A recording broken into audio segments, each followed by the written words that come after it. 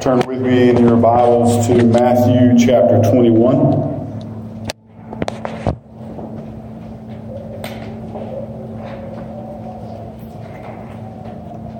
As we continue to preach through the Gospel of Matthew,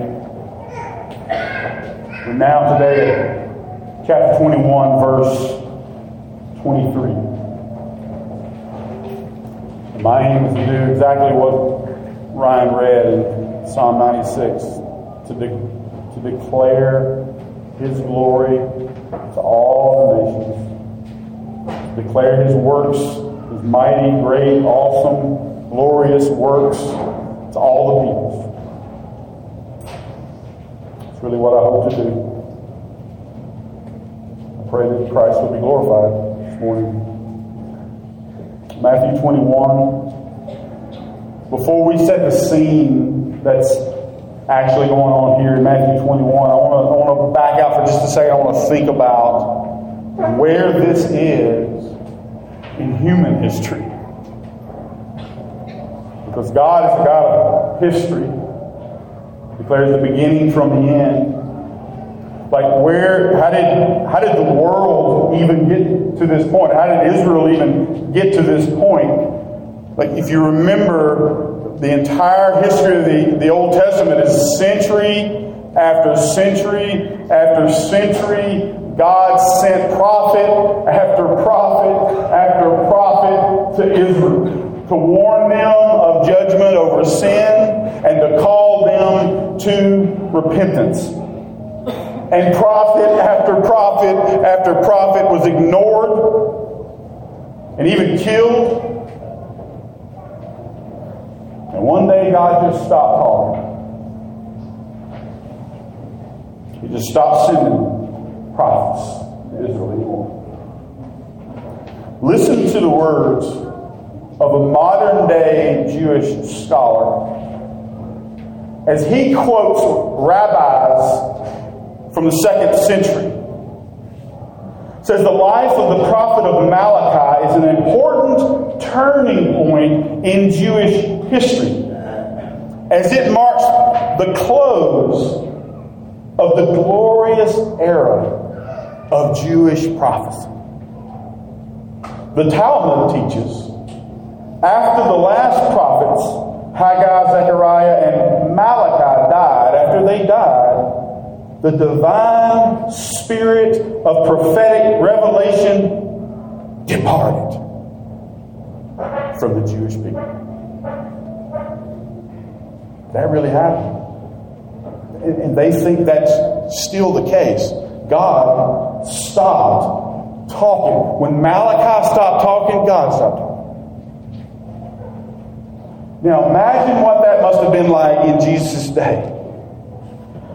For over 450 years, there had not been a genuine prophet in Israel. Heaven had been silent, not a peep from God. Now, if that's true,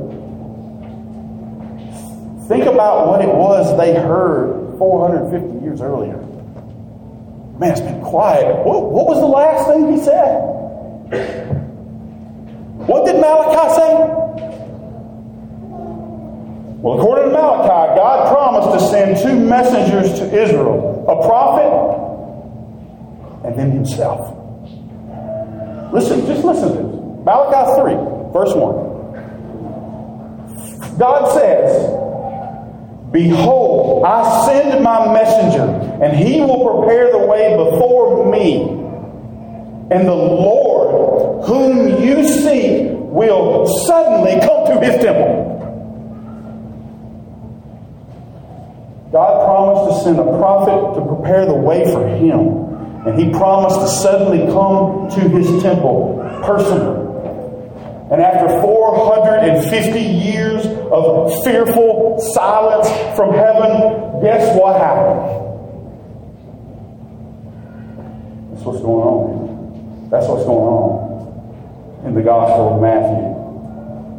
Chapter 3, John the Baptist appears as a prophet to cry in the wilderness and prepare the way of the Lord. And now, right right here in chapter 21 of Matthew, what's going on? The Lord has suddenly appeared in His temple. When this passage begins, this is the third day of Passion Week, and it's the third time in as many days that Jesus has come to the temple. You got the triumphal entry. You got His second appearance in the temple when He drives out the money changers. And now, the third day, He comes in again and He's immediately challenged by the Jewish leaders. And what do they say to Him when He comes in? Basically, who do you think you are? That's what's going on today. Again, imagine seeing that in the entire, from a view of the entire redemptive history, 450 years of silence, the Lord suddenly comes to His temple and they say, who do you think you are? This is what they're saying. By what authority are you doing these things? Who gave you this authority? Man, this would be a good place to insert one of those, have you not read? Questions from Jesus. Have you not read Malachi 3? Don't miss what God said 450 years earlier. The Lord whom you seek will suddenly come to His temple. This is His temple. This is His temple. This is the Lord's temple. Last week, Dustin reminded us of this staggering reality that's on display when Jesus walks into His temple. He said, everything the temple represents, just walk through the front door. He said, the true temple has entered the copy. The substance now stands in the midst of the shadow. And if anyone has the right to do what He's about to do, it's Him. Why? Because the Lord has suddenly come to His temple. And now the temple servants are asking Him, who do you think you are?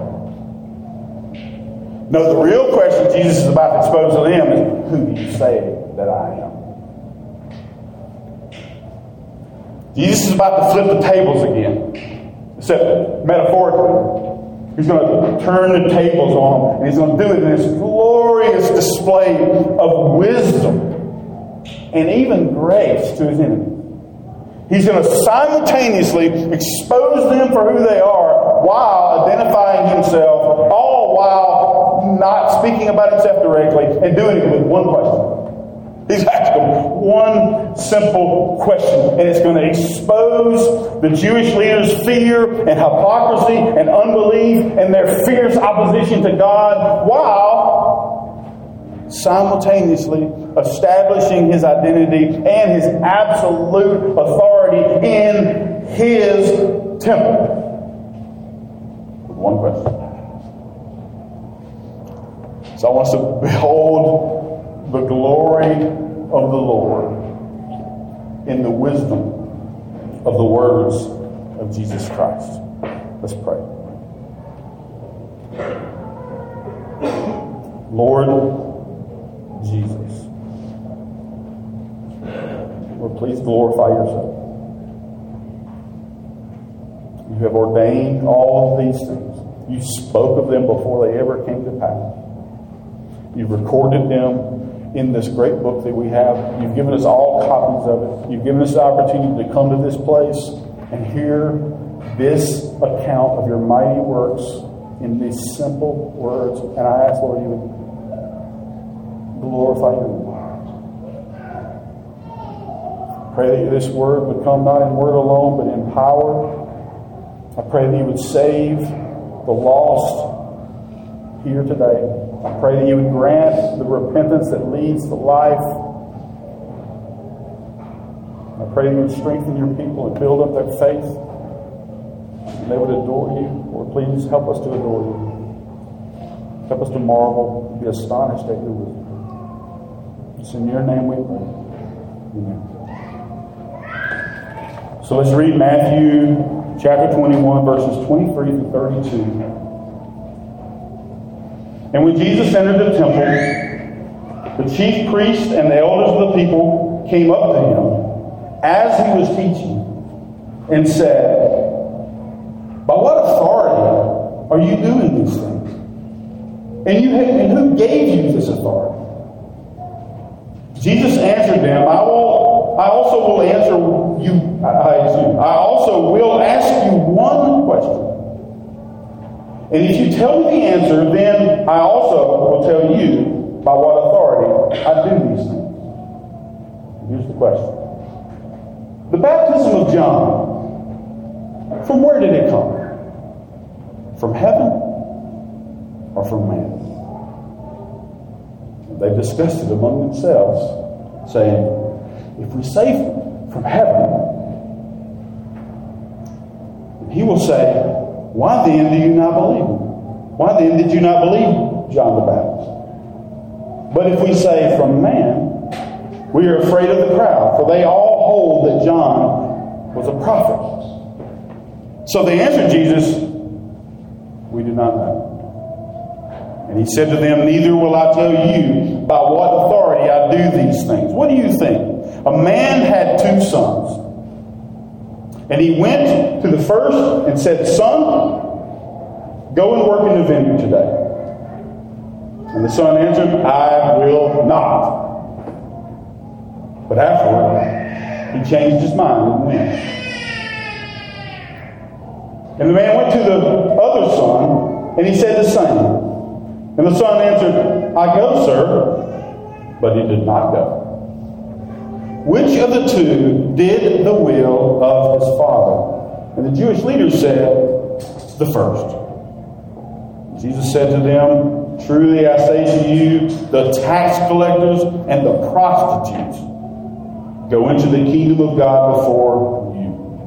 For John came to you in the way of righteousness, and you did not believe him, but the tax collectors and the prostitutes believed him.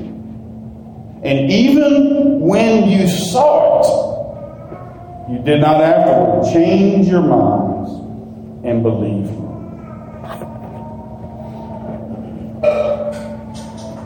So here we have again, Jesus entered the temple. He comes into the temple for the 3rd time on the 3rd day of Passion Week. He's been spending the night outside of Jerusalem in a little town called Bethany. And now he comes to Jerusalem and comes in again. And you can see in verse 23 that he's teaching. So the first thing he does when he comes to the temple is he's teaching the people when he is confronted by the Jewish leaders. It says they came up to him as he was teaching. And so, look what's going on. Immediately almost, as soon as he gets to the temple, he is confronted by this, what seems to be a rather large contingent of the Jewish leadership. And so Matthew's given us the impression that the leaders have wasted no time in confronting him about what happened yesterday. Like, don't forget, like, this is like bam, bam, bam, 1, 2, 3, 3 days in a row. And they come with a pretty impressive show of force. It's not just 1 or 2 guys here. This is the temple authorities. It says the chief priests, plural, and the elders, plural, of the people that came to him. This group of men came to him. And the parallel accounts in Mark and Luke add the scribes. The chief priests and the scribes and the elders of the people came to him while he was teaching. You got all the categories of Jewish leadership right there. Priests, scribes, elders, the 3 groups that made up the Sanhedrin, the high court of the Jews, the same group that shortly is going to condemn him to the cross. And they've just immediately confronted him in the temple. What are they doing? So I want you to imagine this scene. The Passover crowds are just jam-packed in the court of Gentiles that Jesus just cleared out yesterday. And this large contingent in their showy garb and robes and their highfalutin status come up to Jesus and confront him right in the middle of him teaching, right in the middle of the public square. And they challenge his authority. And they do it with two questions. Look, in verse 23. By what authority are you doing these things? And the second question, who gave you this authority? At first glance, that may look like the same question, but I think there's a difference. There's a difference in both what they're asking and why they're asking it. So, first question they ask is, by what authority are you doing these things? What do they mean, first of all, by these things? They're challenging Jesus on what's happened these last couple of days. They're challenging his authority. They're challenging his authority to come right in with messianic fanfare. If you remember what just happened at the beginning of chapter 21, on this first day, Jesus comes riding into Jerusalem on a donkey like the Messianic king in Zechariah. And he's surrounded by crowds, and they're just shouting these Messianic declarations, and he's not stopping them. They're saying, Hosanna, Hosanna to the Son of David.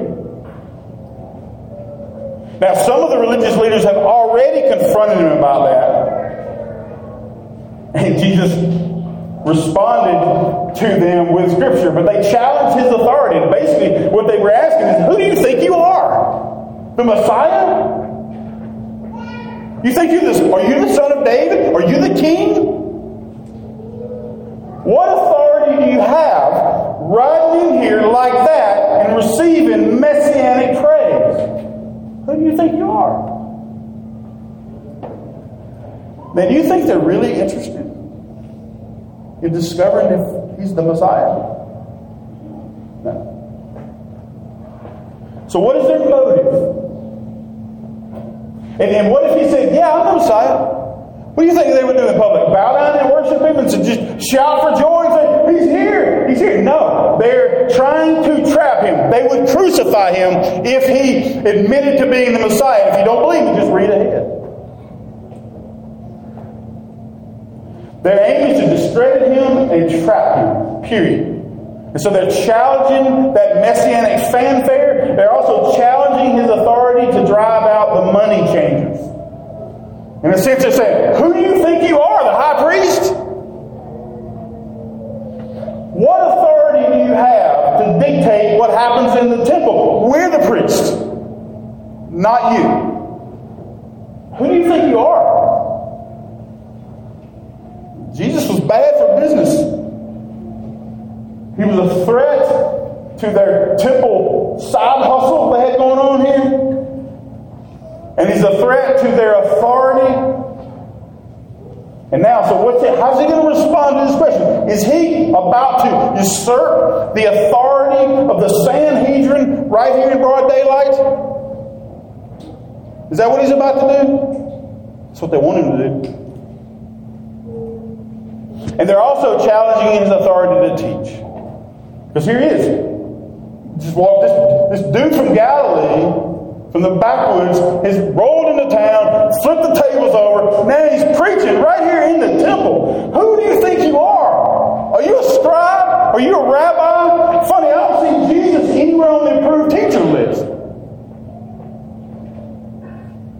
Who do you think you are? A prophet? You're a prophet, Jesus? You the prophet? Are you the prophet? By what authority are you doing these things? That's what they're asking. And they've done the same thing to John the Baptist. I don't know if you remember, back early in Jesus' ministry, back in John chapter 1, these same guys sent a contingency of priests to question John the Baptist's authority in baptizing people. And what did they ask him? Who are you? Are you the Christ? Are you Elijah? Are you the prophet? In other words, who do you think you are, John?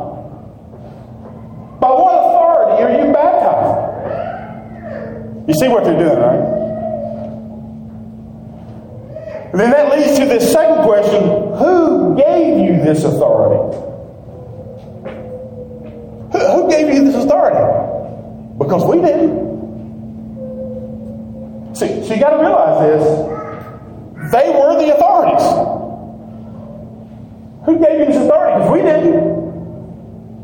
The Jewish leaders were the official, recognized, appointed authority in the temple. They were the chief priests, the scribes, and the elders of the people. This is what it says. And they had the right and the duty to guard and rule the temple.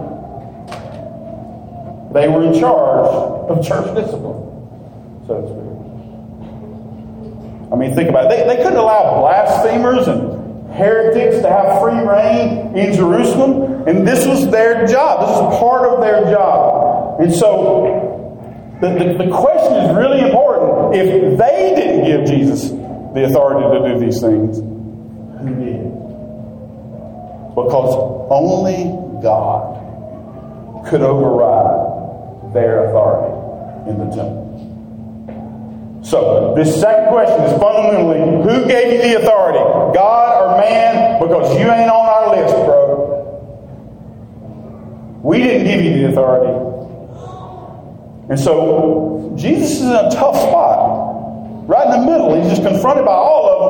And here he is, right in public. He's in a tough spot. His authority has been challenged, literally, in the public square by the Supreme Court of Israel, in front of everybody. Now, how should he answer? This is where he flips the tables. How does Jesus answer the question? Just look at his tactics. Jesus answers their question with a question. Verse 24. I also will ask you one question. One question. And if you tell me the answer, then I also will tell you by what authority I do these things. And here's the question.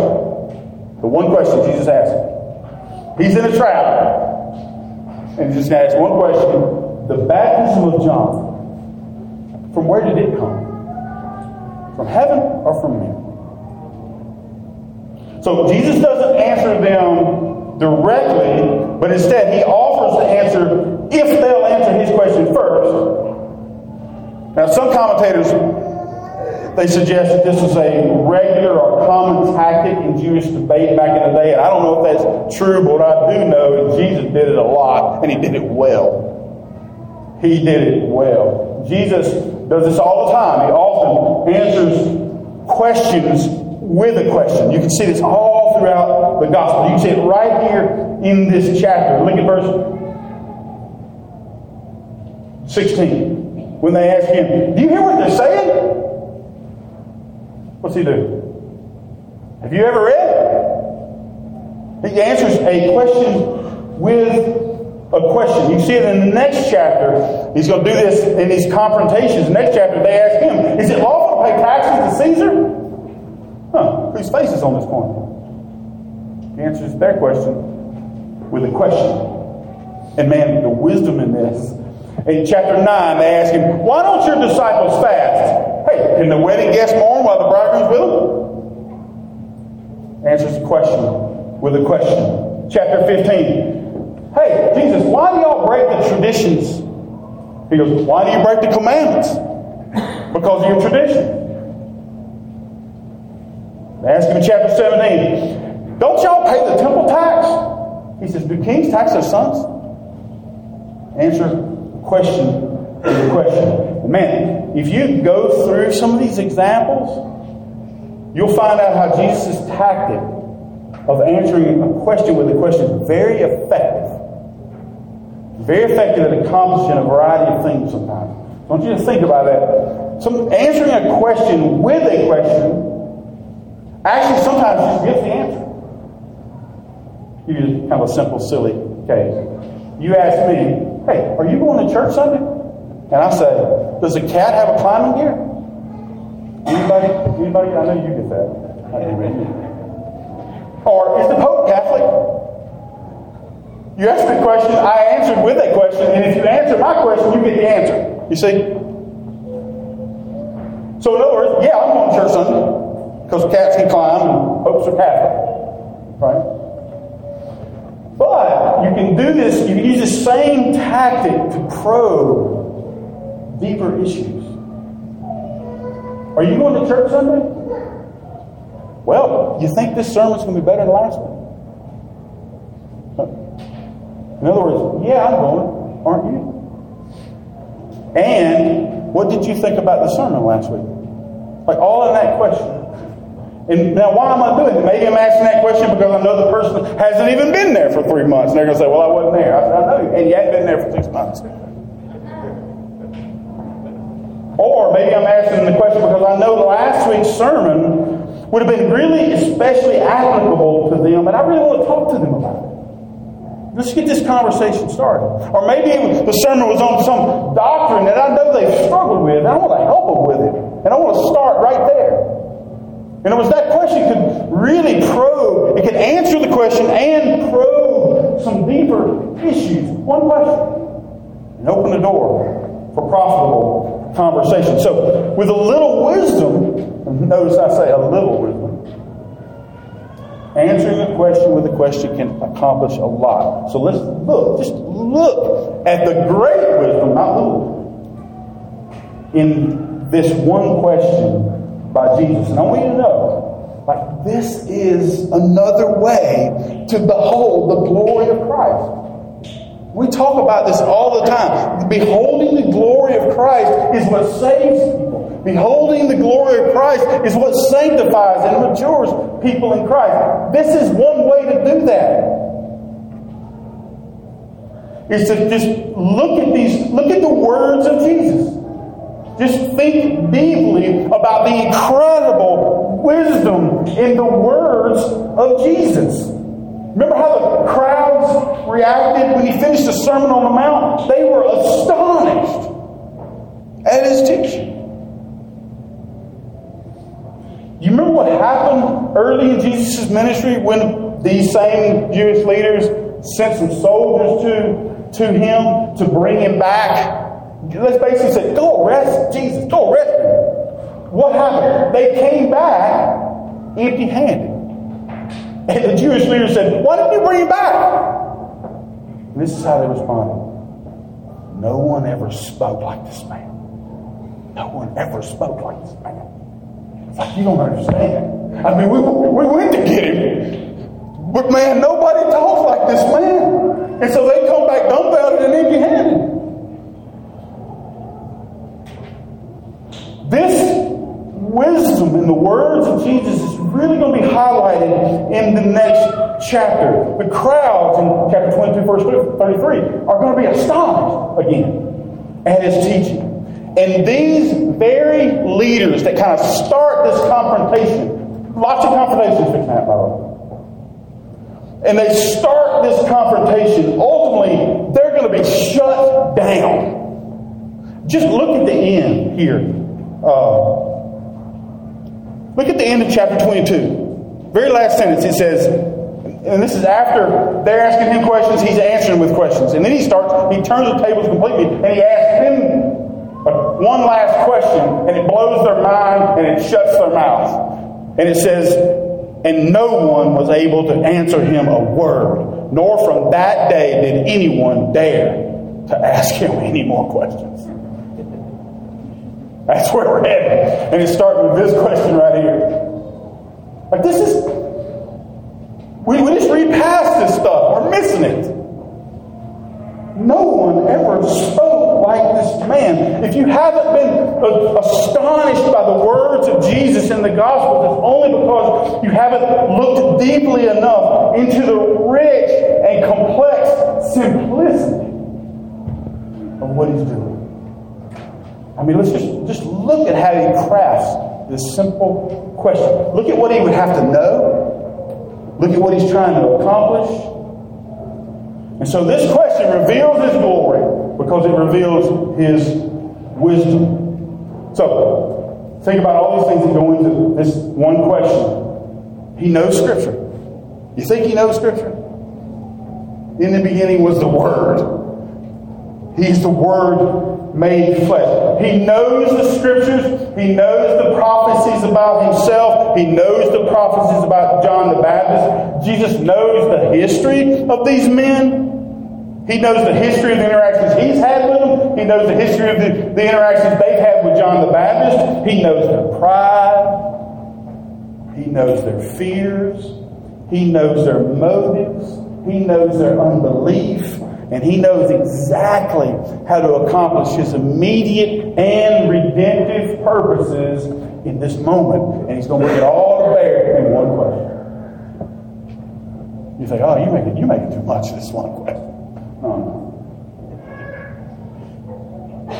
Here's the question. The baptism of John, from where did it come? From heaven or from man? So notice first that Jesus doesn't say anything about Himself.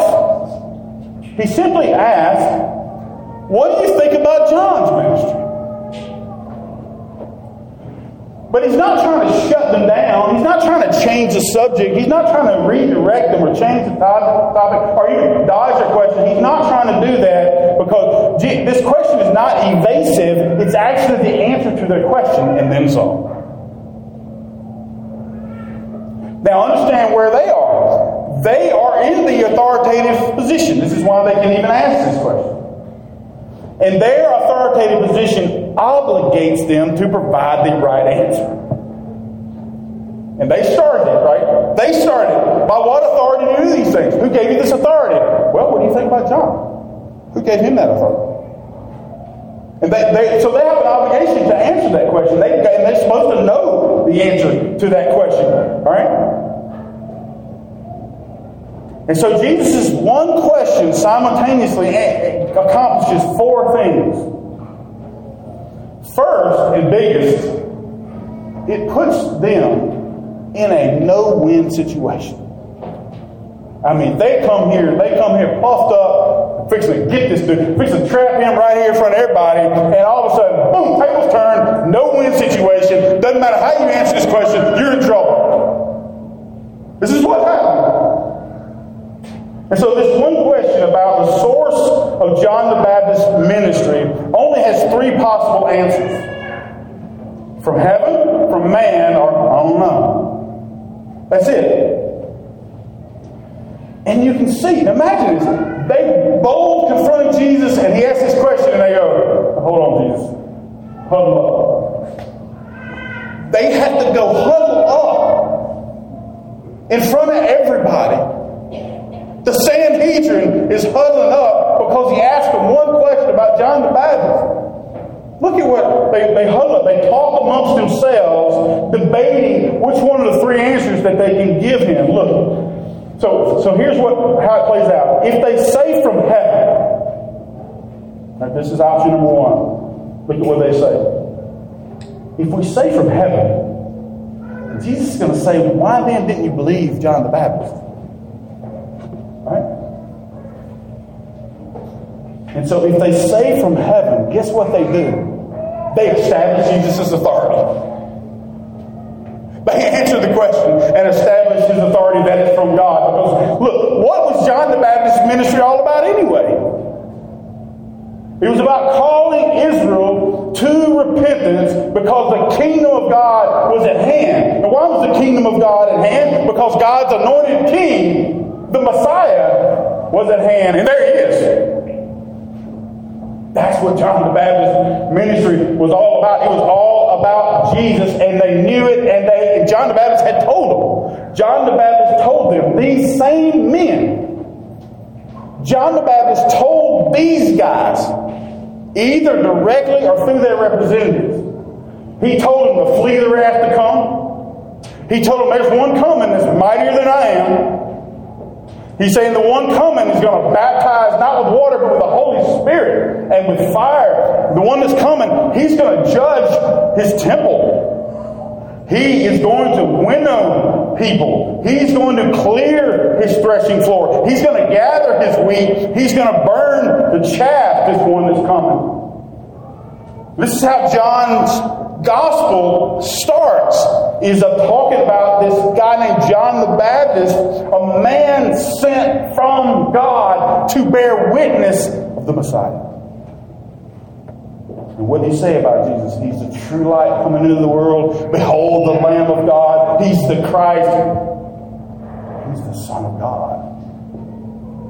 That's what John the Baptist's ministry was all about. And so if the authority for John the Baptist's ministry was from heaven, that means Jesus himself is from heaven. He is the one with all authority in heaven and on earth, and especially in his temple. So if they say from heaven, they establish his identity and they establish his absolute authority over them and everything else that exists. They also, if they say from heaven, they expose their rejection of him. They expose that they reject the Messiah. If he's the Christ, I'm sitting here opposing him right now. That they reject the Messiah and they are in opposition to God, and they end up proving themselves to be the guys in Psalm 2. The ones who gathered together and rage and conspire against the Lord and his anointed. That's what they prove to be. If they answer from heaven, that's who they prove to be, right there on the spot. For anybody who knows Psalm 2. And you know what? And they know it. They know it. Because look at what they're saying. If we say from heaven, he's going to say, why didn't you believe John the Baptist? They know what they're going to do. They know that what happens if they say that. And then last, if they say from heaven, they make themselves complicit in John the Baptist's murder.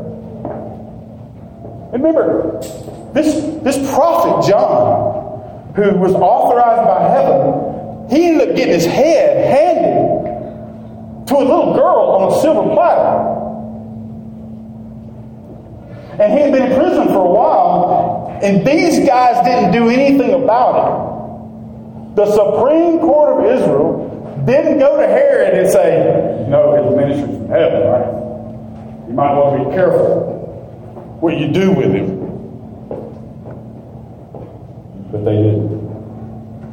They didn't care. They don't care about John the Baptist. They don't care about Jesus. They just want him out of here. And that leads to the second thing they deliberated on is man. If we say from man, what do they say? If we say from man, we're afraid of the crowd because they like John the Baptist. They all think John the Baptist is the prophet. So we can't throw John under the bus. And so at the lowest, at the basic level, they fear the thing they love the most, losing a little glory from men, losing a little popularity. Right? And Jesus has accused them of this. You love the glory from men and not from God. He accused them of that in John 5. And so think about it. Throwing John the Baptist under the bus is going to put a serious dent in their approval rating. But there's actually more to it, as you can see in the text. Throwing John under the bus may put a serious dent in their head. Luke says they were afraid of the crowds because they thought the crowds would stone them. Like, so it wasn't just they're going to be unhappy and vote us out of office. They would have mobbed, ransacked these guys. And they knew it, and they were afraid. And so, how do they answer Jesus? They're in a no-win situation. And so they opt for the safest answer, which is to claim their ignorance, and they say, we don't know. We don't know. That doesn't help them. Because if they say, when they say, I don't know, they just lost their opportunity to trap Jesus. Right? They're trying to get him to incriminate himself, but he's already said, you answer my question, I'll answer your question. Now he says, neither will I tell you. He's out. He's out of their trap. They got no ammo to condemn him like they wanted to in front of the crowds. But worse than that, they know that by saying, we don't know, they just exposed their lack of divine authority from heaven. We don't know. What do you mean we don't know? You're the You're the chief priest, the scribes, the elders of the people. You don't know? You're the spiritual leaders of Israel. You are the keepers of the law. You are the guardians of the temple. You are the experts in all things God. Just look at how you dress. Look at how you talk. You don't know? You don't know whether John the Baptist's ministry was from God or man. You just disqualified yourself from judging Jesus or anybody else. Who do you think you are? So instead of Jesus' authority getting undermined, they look like fools.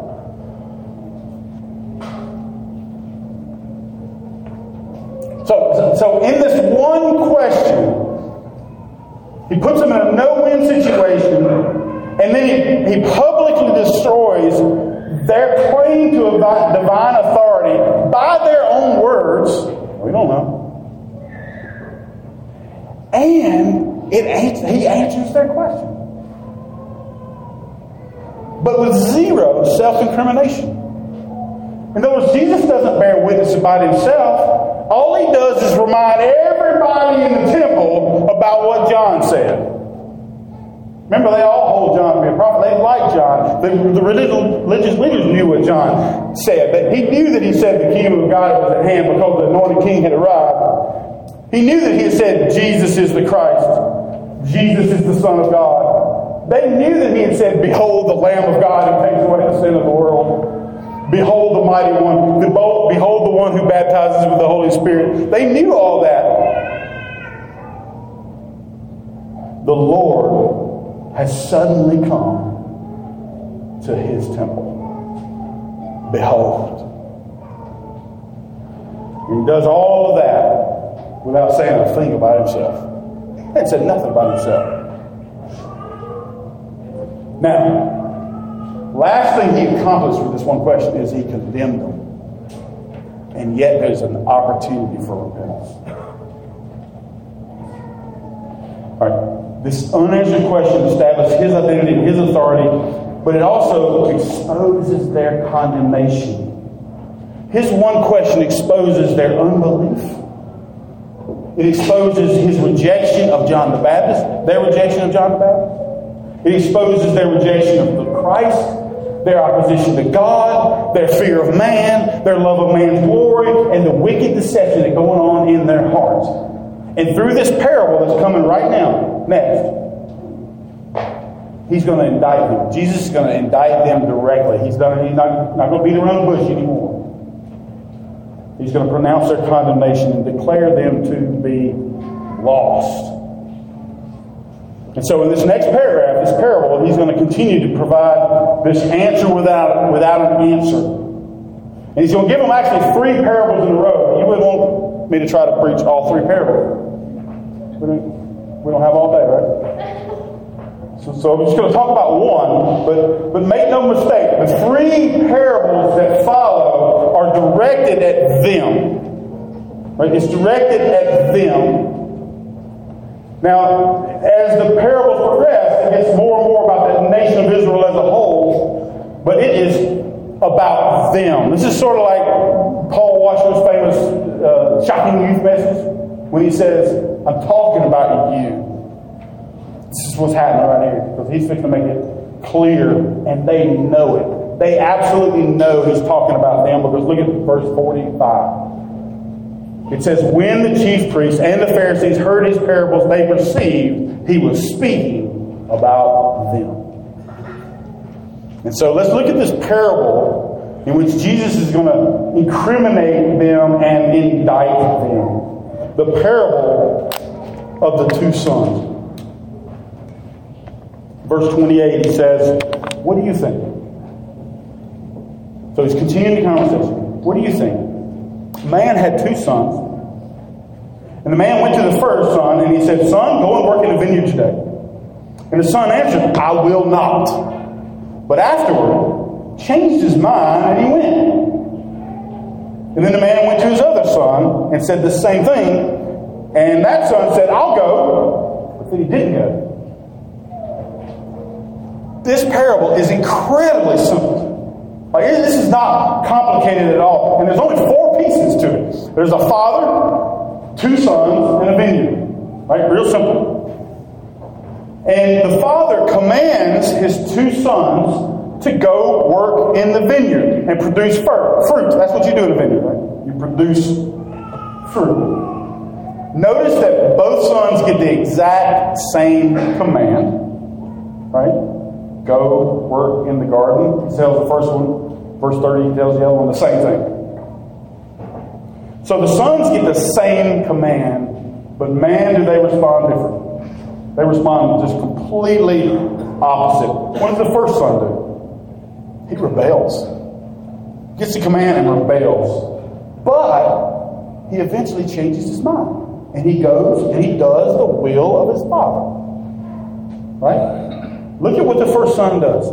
Completely rebels, blatantly refuses his father to his face. I will not. He says, go work in the vineyard. I will not. Stop and think about what the father should do right there. What would you do right there with your child when they do that? What do you do because they do? Now, the rebellious son does not get the beat down he deserves. We don't see that. So the father here seems pretty slow to anger. Remember that for later. But we also see that the story doesn't end with him saying, I will not, because it says afterward he changed his mind and went. Now, what's interesting about that, he changed his mind, is that's actually not the same Greek word that is normally translated repent, even though the King James says repent. It's actually a different word. Most of the time, the word where you see they repented, he repented, repent, whatever, that's another word. This one's a real similar word. It carries a similar meaning. And I'm bringing this out because I think it's important. What it literally means is to care afterwards. In other words, I don't care right now, but later on, now I care. So it's basically realizing later that you made a big mistake. Realize later to have remorse, to seriously regret something is what it means. And so this is what happened to this first son. He says he rebelled, but later he regretted it. Afterward, he regretted it, and he went and did it. He went and obeyed his father. Man, this is a lot like the concept you see Paul talking about in 2 Corinthians 7. Where this godly grief, this remorse, this regret actually produces repentance. Paul says you were grieved into repenting. The godly grief that produces repentance, that leads to salvation. And you kind of see this in his response, because his serious regret, he didn't just sit there and go, oh man, I wish I wouldn't have said that. I wish I wouldn't have said that. His serious regret actually leads him to change his ways. He actually goes and obeys the Father. He did the will of the Father. But not so with the other son. Right? Look at the other son. The other son lies and does not do the will of the Father. Father says, go work in the vineyard. He goes, sure, Dad. He goes right back to doing what he was doing. You got a kid that never does that.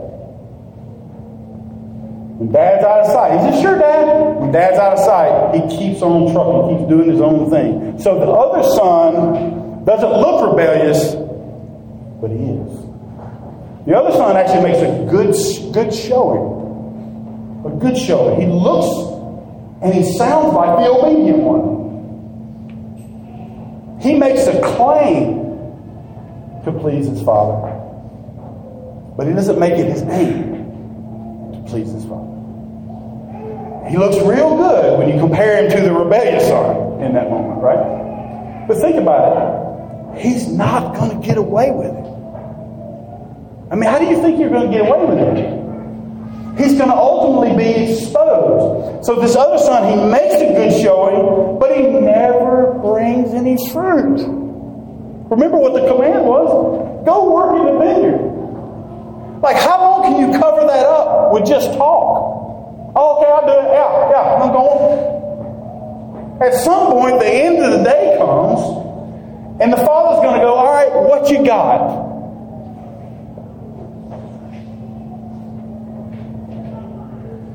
And so now Jesus tells the parable. They understand. It's real simple. And so he's going to incriminate them with another question and their answer. They're going to incriminate themselves. Right? Very simple. Jesus asked them to judge between the two sons. Verse 31, he says, which of these two did the will of their father? Quick answer. The first one. Simple. Obvious. The one who ultimately obeyed, despite his obvious and gross rebellion in the beginning, he ultimately obeyed. And this is where Jesus brings the application of the parable. And this is where Jesus brings the hammer directly on them. Now, don't forget where we are. We're still right in the middle of the temple square with a fancily dressed Sanhedrin confronting Jesus, surrounded by all the people. Now Jesus is teaching them a parable. He's getting them on the spot again with questions. And he brings this scathing indictment to them right here in public. He says, truly I say to you, the tax collectors and the prostitutes go into the kingdom of God before you. Take note. If Jesus takes a swing at you, it's for real. Right here are the elite of Israel. Here are the super righteous. These are the ones who are righteous according to the law. Blameless, like Paul said. Confidence. Boasting in the flesh. These are the ones who stand at the front of the temple and pray like this. God, I thank you that I'm not like other men. Thank you that I'm not like these extortioners, these unjust adulterers, and even this tax collector back here. While the tax collector's back here beating his chest saying, have mercy on me. And he says, you're lost. You're lost. Jesus declares them to be worse than the worst. He declares them to be worse than the tax collectors. He declares them to be worse than the prostitutes. More than that, he says the prostitutes have entered the kingdom of heaven and you're out.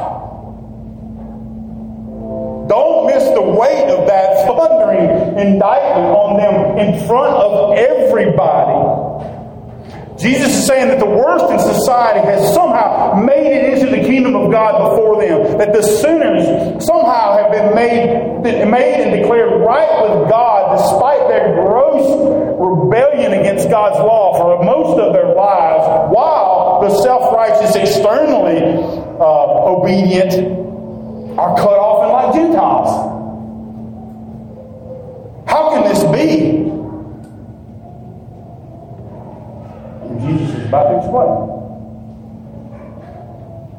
Unlike most of his parables, where he doesn't give an explanation except to the disciples, he's fixing to explain the whole thing. He's saying, you are lost because of this.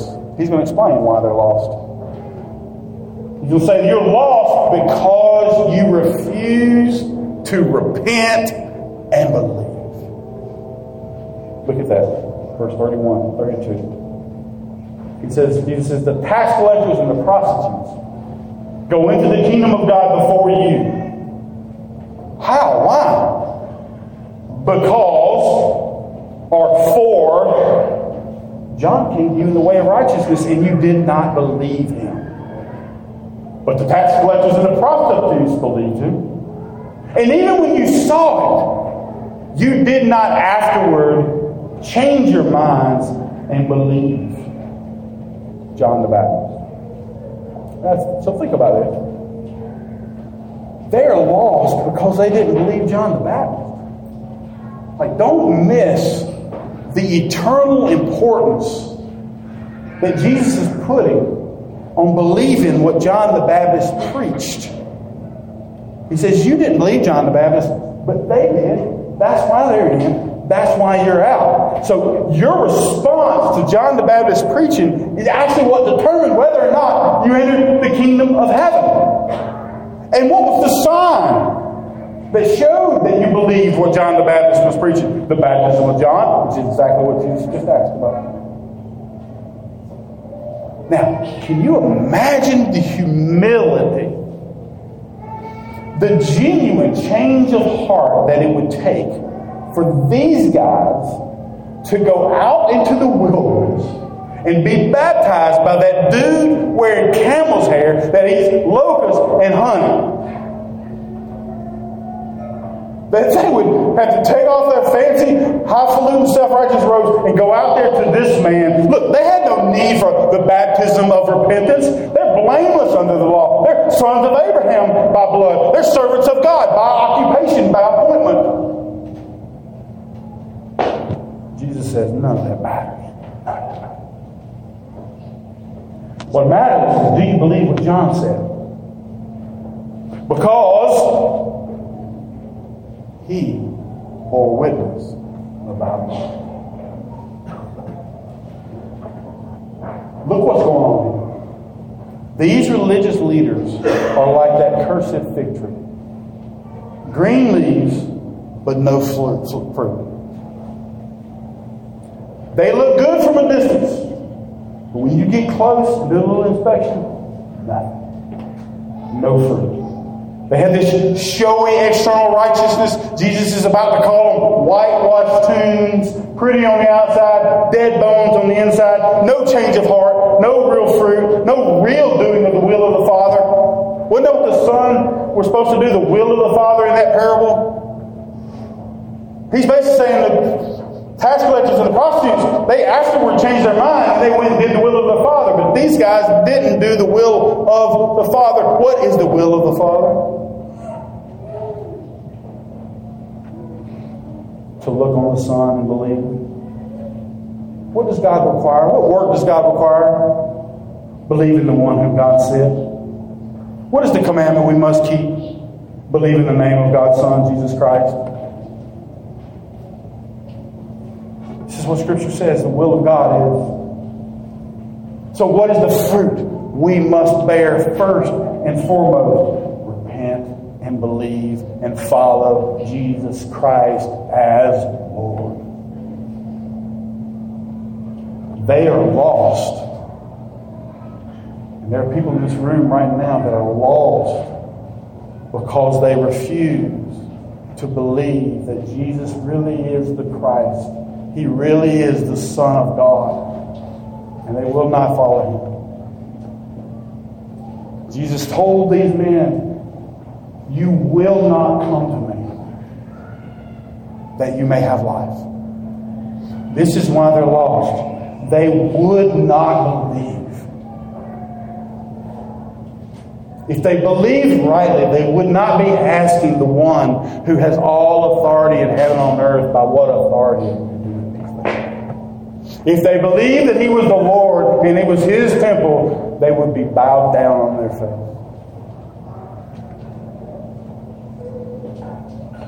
But you know, Jesus exposes, this is applicable to people in this room right now. He exposes that their unbelief is not just a matter of ignorance. They know who he is. And they want to kill him. Not to step on your sermon next week. But man, look at verse 37 and 38.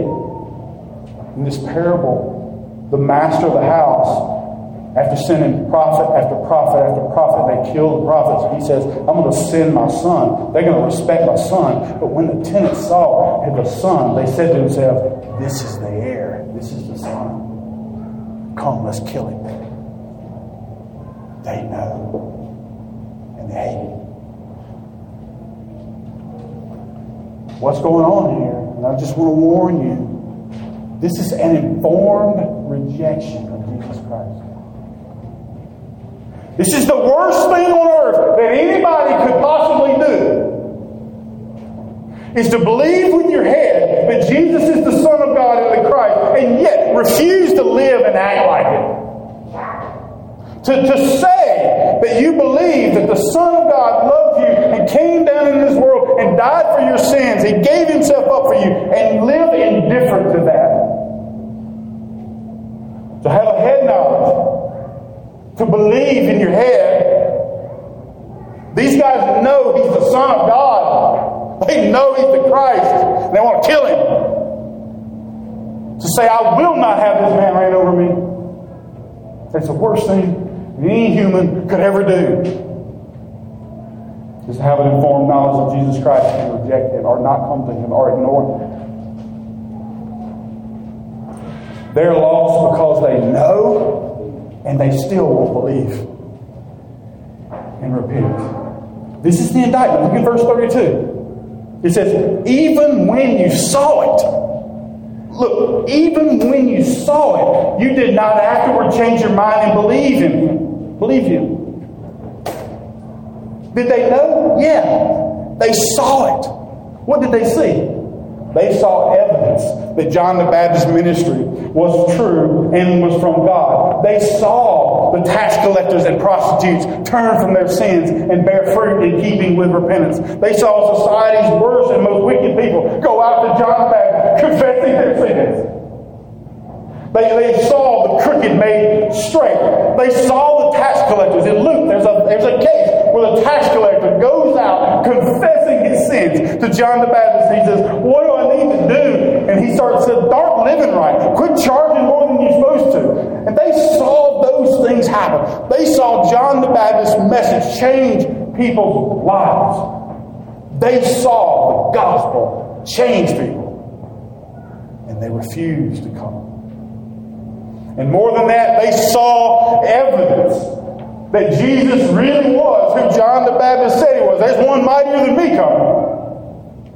Man, they've seen that. Look, right after Jesus was baptized, right after Jesus cleansed the temple for the first time 3 years ago, these same men sent one of their own, a guy named Nicodemus, to investigate Jesus. And when he confronted Jesus, he confessed. Nicodemus confessed that they knew. He said, we know.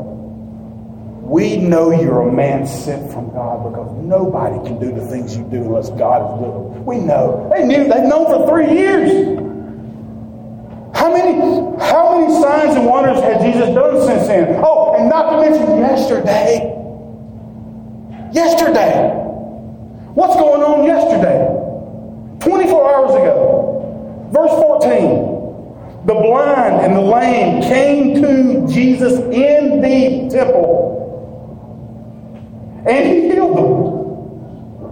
But when the chief priests and the scribes saw the wonderful things he did, and the children crying out in the temple, Hosanna to the Son of God, they were indignant. Even when they saw it, they still would not change their minds and believe. They were rebellious from the heart, like the first son was rebellious from the mouth. They were indignant. And you know what? They deserve the wrath of the Son of God. That's what they deserve. But guess what? With the Lord there's forgiveness. With the Lord there's forgiveness. I mean, they're as lost as can be. Matter of fact, they are actually enemies. Right now, they are enemies of Jesus Christ. They are raging against the Lord and His anointing. But you know what? This saying from their Torah is still true. The Lord is a God, merciful and gracious, slow to anger, abounding in steadfast love and faithfulness, keeping steadfast love for thousands, forgiving iniquity, transgression, and sin. Look at the end of verse 31. Man, unless you're thinking about what Jesus is saying here, you're not going to see this wonderful act of mercy here. Look at how Jesus' words, full of wisdom yet full of mercy, is holding out hope, even for these rebellious, self-righteous hypocrites. Even in the scathing indictment, grace pours from His lips. He says, verse 31, truly I say to you, the tax collectors and the prostitutes go into the kingdom of God before you. And it's true, they are on the outside looking in. The tax collectors and the prostitutes, they've already entered the kingdom of God, and they have it. But you know what? The door is not yet closed. He could have said, they go into the kingdom of God instead of you. Or they go into the kingdom of God without you. You're not in. He could have just cursed them on the spot like the fig tree and watched them wither into condemnation right there. That's not what he does. He still leaves the door wide open for his greatest enemies. Wide open. The door is still open. The gate of heaven has not yet been closed for you. Forgiveness is still here. It's still available. All you got to do is follow the first son in the parable. All you got to do is follow the lead. Remember the ones that went in before you? Just follow them. Follow the tax collectors. Follow the prostitutes. Follow John's way of righteousness. Follow me, Jesus is saying. Change your mind and follow me. Change your mind and believe. Now look, can you imagine if one of those guys, just one of those guys, one of those chief priests fell down and said, have mercy on me, son of David. Where would he be right now? In the kingdom of heaven, sitting beside a prostitute.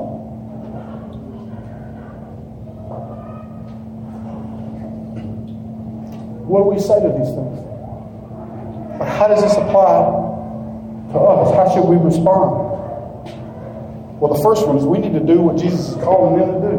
If you have not changed your mind about Christ and believed on Him for forgiveness of sins, that's what you need to do right now.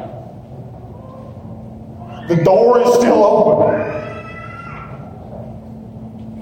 Ask yourself, where am I in this story?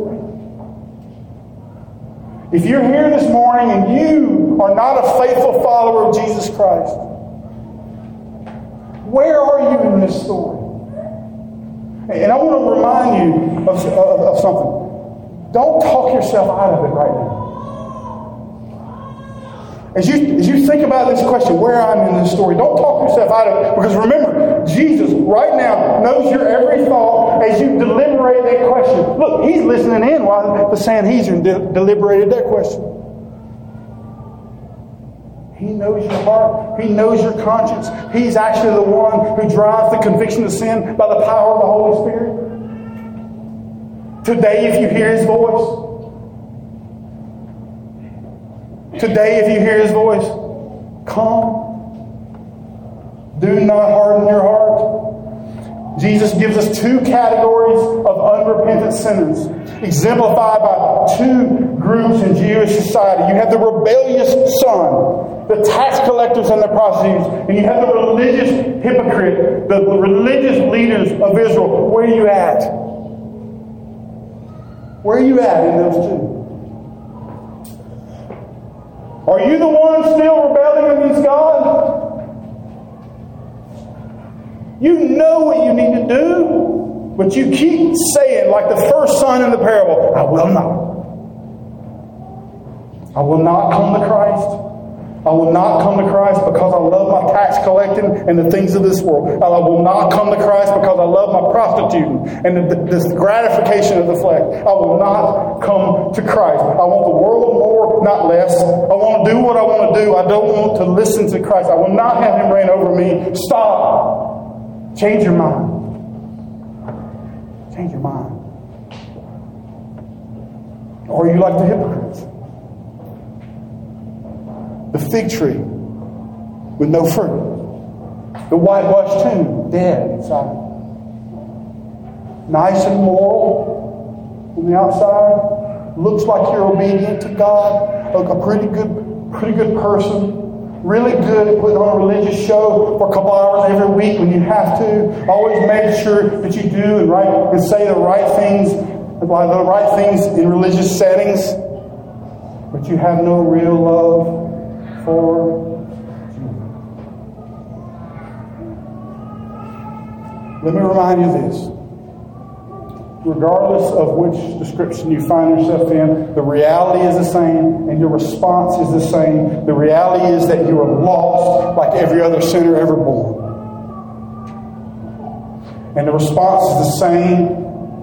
Change your mind and come to Christ.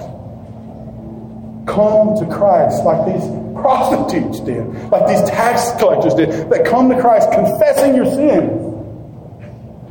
Come to Christ believing that He is the Son of God who died for sinners. He is the one raised from the dead on the third day. He is the only way that you can be made right with God. He is the only way that offers total forgiveness for your life of rebellion and your showy self-righteousness. He's the only one.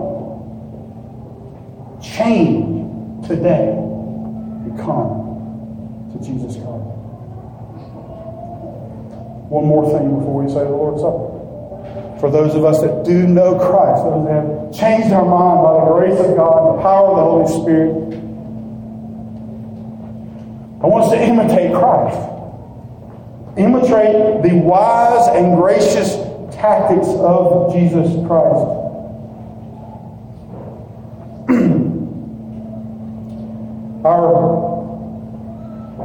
Sometimes we're often called to confront sin or to confront sinners. Pay attention to how Jesus does it. Wise and gracious, careful, deliberate, but unafraid. He's doing it. He's doing it sharply and strongly, but look how careful. Like, think about it. Be slow, be tactful, be diplomatic, be strategic. Asking questions, carefully thought out questions. Get to the root of the issue. You call people to repentance. Be like Christ. And guess what? You probably lack wisdom. You probably don't have this sort of wisdom. Good news. If anyone lacks wisdom, let him ask God. And He'll give it. Let's pray.